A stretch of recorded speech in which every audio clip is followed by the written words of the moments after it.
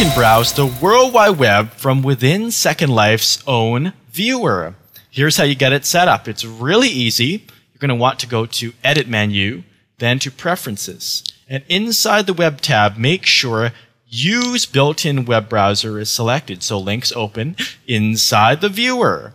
Now let's go to OK, and let's try a quick test. Let's type in a link like http:// secondlife.com.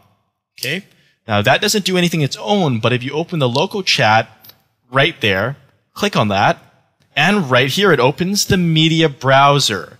Right inside the viewer, you see it's a window. I have the elementary and expected back and forward buttons and reload or refresh. It will also show a history of places that I've been, and I can also clear that out. You may have noticed there was a clear cache button in the web tab. You can go there or press enter. And if you do want to open it in an external web browser, you can do that as well. You can also go to Help menu and Official Linden blog. This takes you right here to the blog where you can read the latest news. Keep in mind, not all content, such as Flash video, is shown inside the viewer's browser. So there are times when loading this is desirable.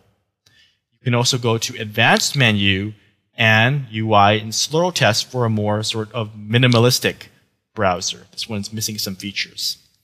Also, I made a tutorial for this elsewhere you may be interested in, but send current URL to Parcel. This lets the current URL become the Parcel media under About Land and the Media tab in case you want to show a web page on there. Let's go ahead and send that. And then you're going to notice this has changed. And now when I play the web media, let's just close this all out, play it, it'll be shown on the land, right like that.